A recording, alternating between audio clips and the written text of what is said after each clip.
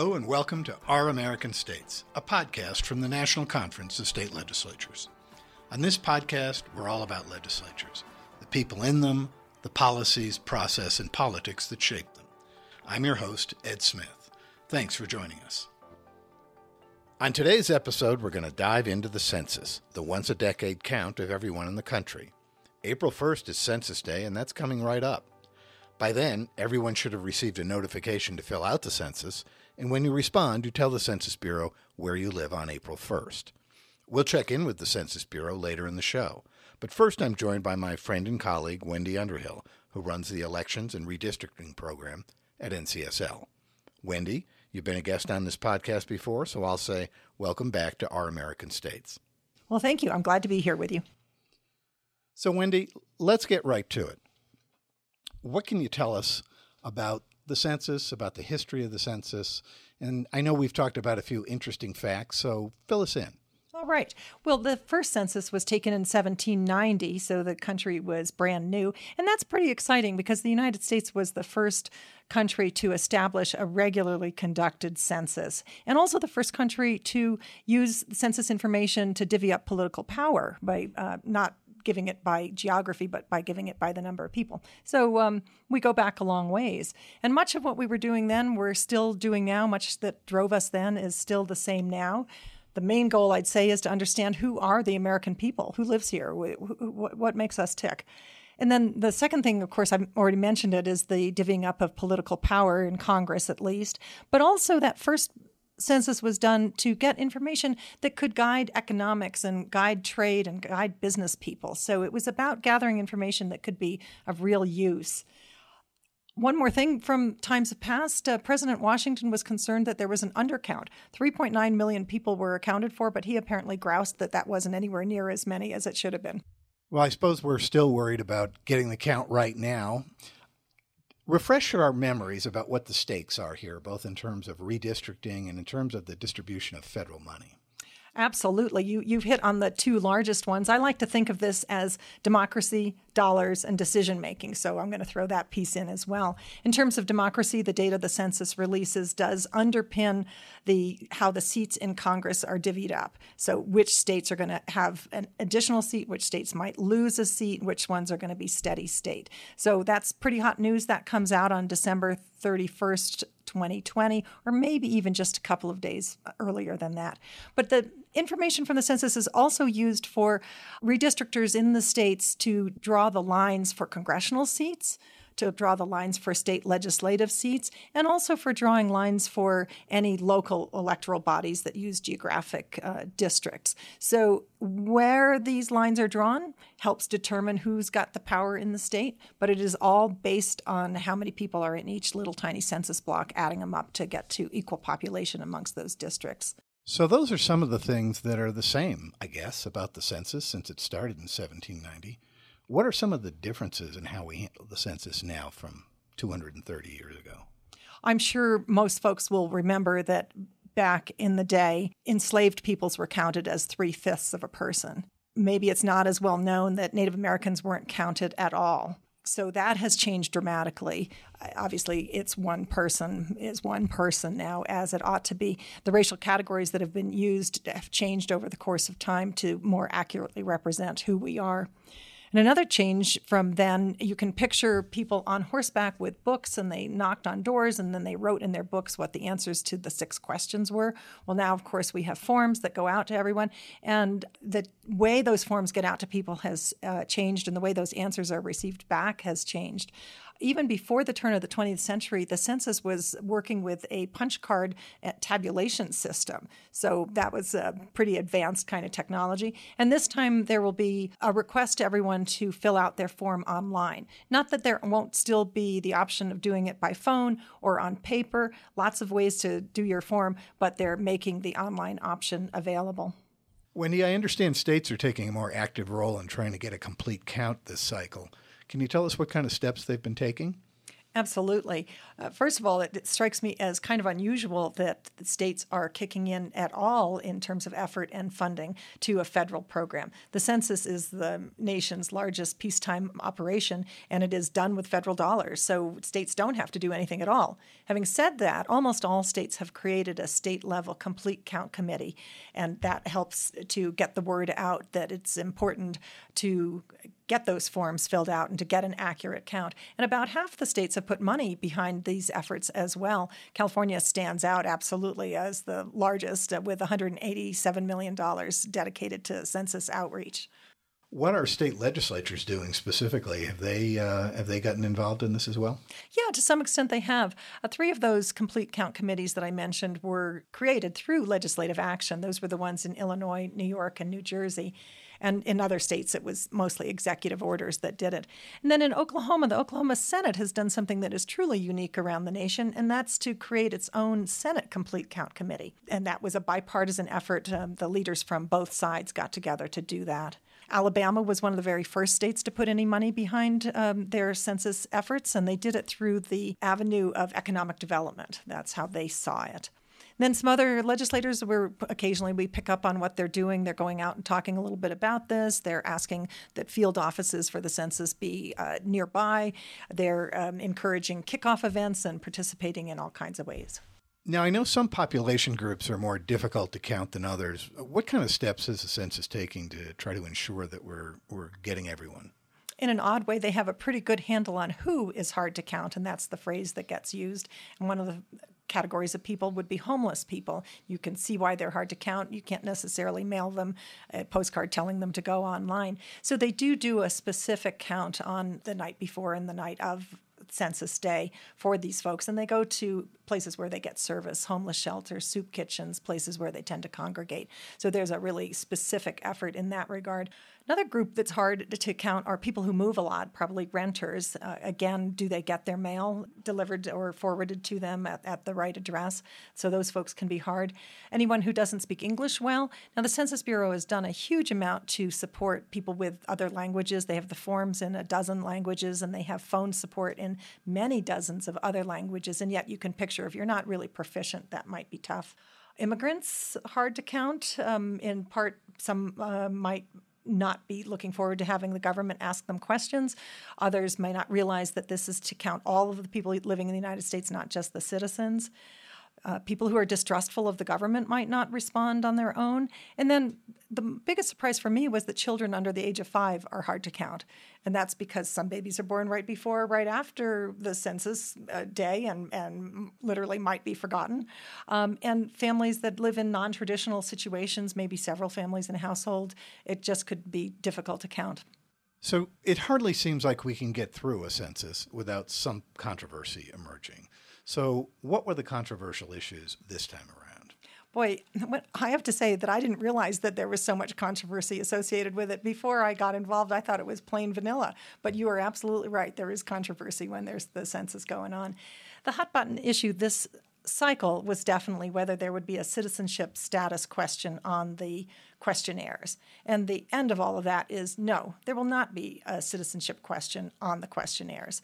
However, there will be a set of data on citizenship provided to the states, and it'll be based on administrative records. So the Census Bureau right now is trying to figure out exactly how they're going to gather those and in exactly what format they will share that information.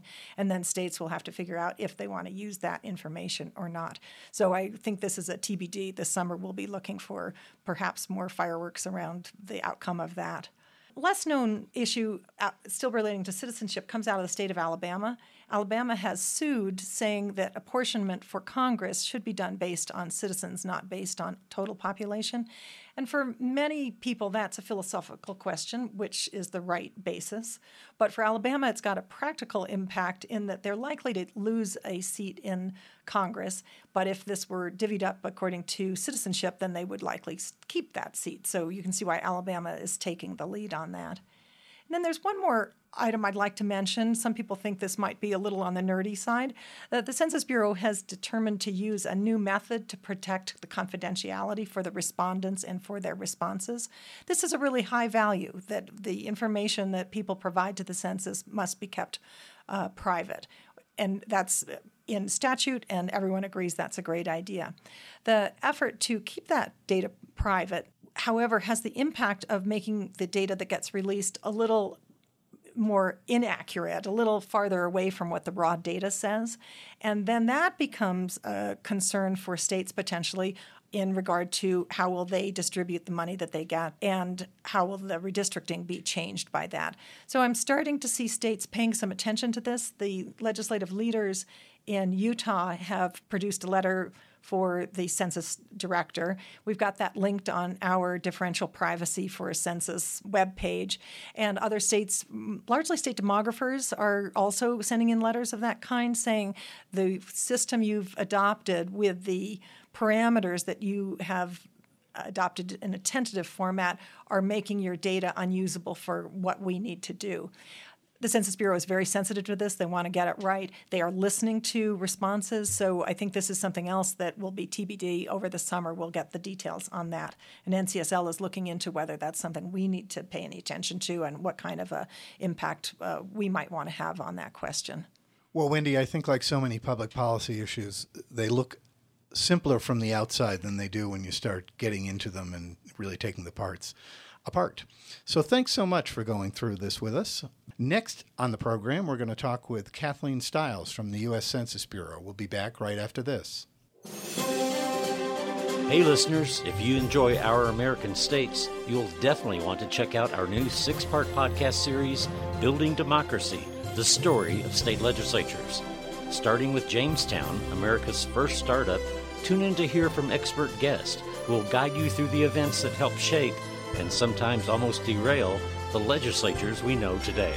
Subscribe to Our American States on iTunes, Google Play, and Spotify. Now we're going to speak with Kathleen Stiles, Chief of Decennial Communications and Stakeholder Relations at the U.S. Census Bureau. Kathleen, welcome to Our American States. Thank you. I'm happy to speak with you today. Kathleen, to start, can you tell us about your role at the census? Thank you. So you gave my title, Chief of Decennial Communications and Stakeholder Relations, and a number of offices are under me, including our redistricting office, which I know works with NCSL quite a bit. But I guess if I had to say at a very high level what my job at the Census Bureau is, I think my job is to maximize self-response to the coming census. I just spoke earlier on the podcast with Wendy Underhill from NCSL about some of the changes in the census since 1790. Can you tell us about what some of the changes will be from 2000 or 2010? The 2020 census is different in that, of course, the census is now confidential, and it has been for many decades. And the biggest change in the 2020 census is that a lot of the census will be conducted online. How much of the population do you hope to capture with the online forms? As much as possible is, I guess, what I would say. Based on our tests that we've done during the decade, we think that of the households that self-respond, we're going to get about 60% of them online, about 30% of them on paper, and about 10% of them on the telephone. Because we have all three response options this time. Households are going to be able to choose how they want to respond. And we hope they do so online or on the telephone, but the paper is fine with us too, and that's going to comprise a good portion of the households that do respond. So the technology will be a little different, but the stakes in the 2020 count are pretty much the same as in 1790, aren't they? It still determines apportionment and federal funding. So the stakes in terms of political representation ramifications are the same in 2020 as in prior censuses, but the federal funding that flows from that will flow from the 2020 census is really much greater than in prior censuses. The figure the Census Bureau has validated is that over $675 billion are allocated yearly based on the census results, and outside individuals say that that's closer to $1.5 trillion. So there's a lot of money that flows from the census as well as political representation. Speaking of those stakes, what can state legislators do to encourage a complete count? Do they have a role?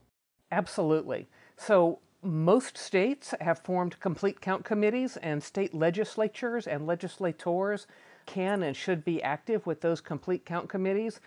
We work a lot with local partners because, getting out respondents really does depend on having trusted voices in the community urging people to respond to the census on their own, to self-respond. And we rely a lot on state legislatures and legislators to help us do that and to help get the word out.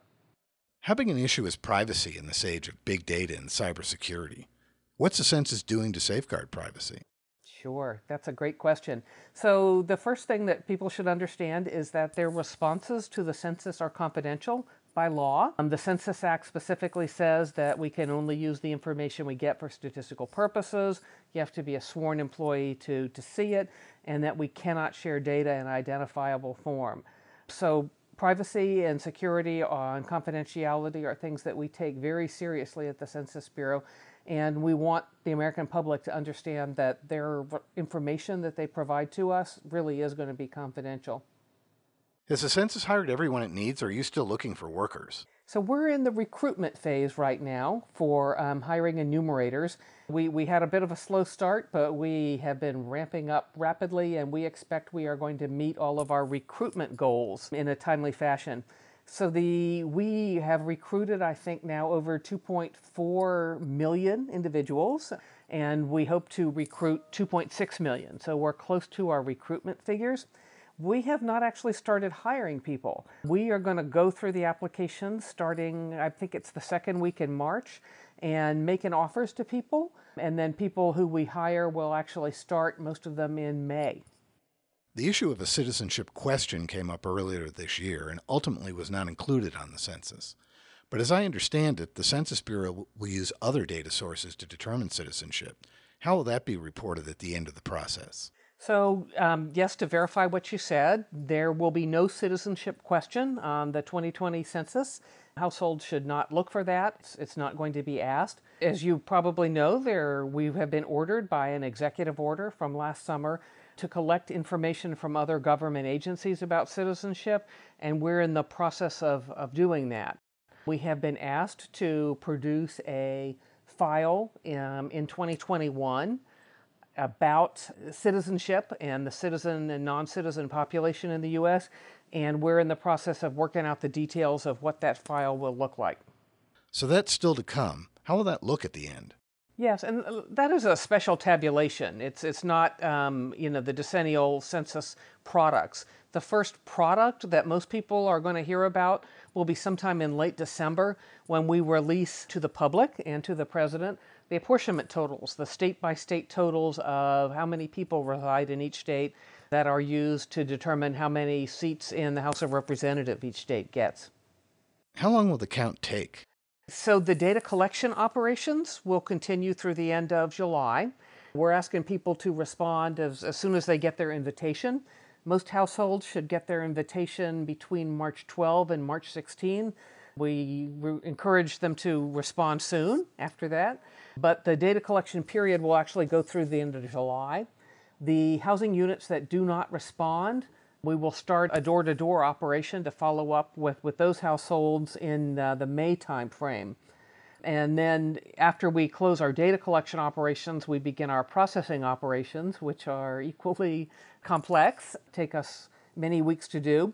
And so I think I mentioned already, we released the apportionment counts in December.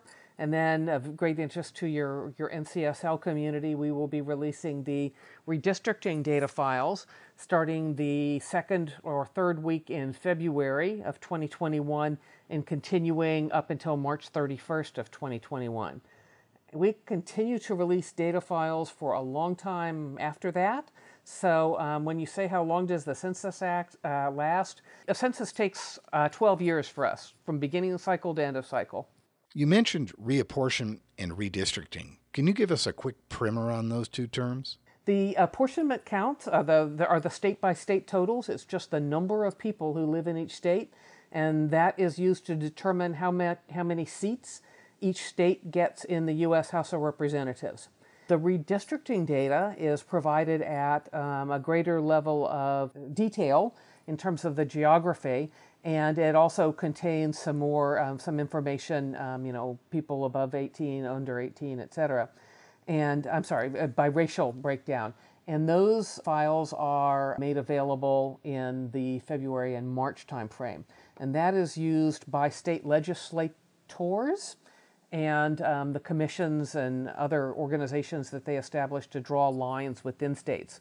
And they use it to draw lines for both U.S. House of Representatives as well as for state legislatures. Well, that information is, of course, of keen interest to legislators and legislative staff. I wonder if there's anything else you'd like to share about the census before we wrap up. I would just like everyone to understand that it's safe, easy, and important. I think the important part is self-evident given the money and political representation that flows from the census. We've talked about safety and the confidentiality of the census, but I would like people to understand that it's really easy to fill out the census form. It's very fast. Most households, it'll take less than 10 minutes to do it. They're very basic, simple questions, and it's really easy to do. Thank you so much for your time, Kathleen. NCSL has resources on its website about the census.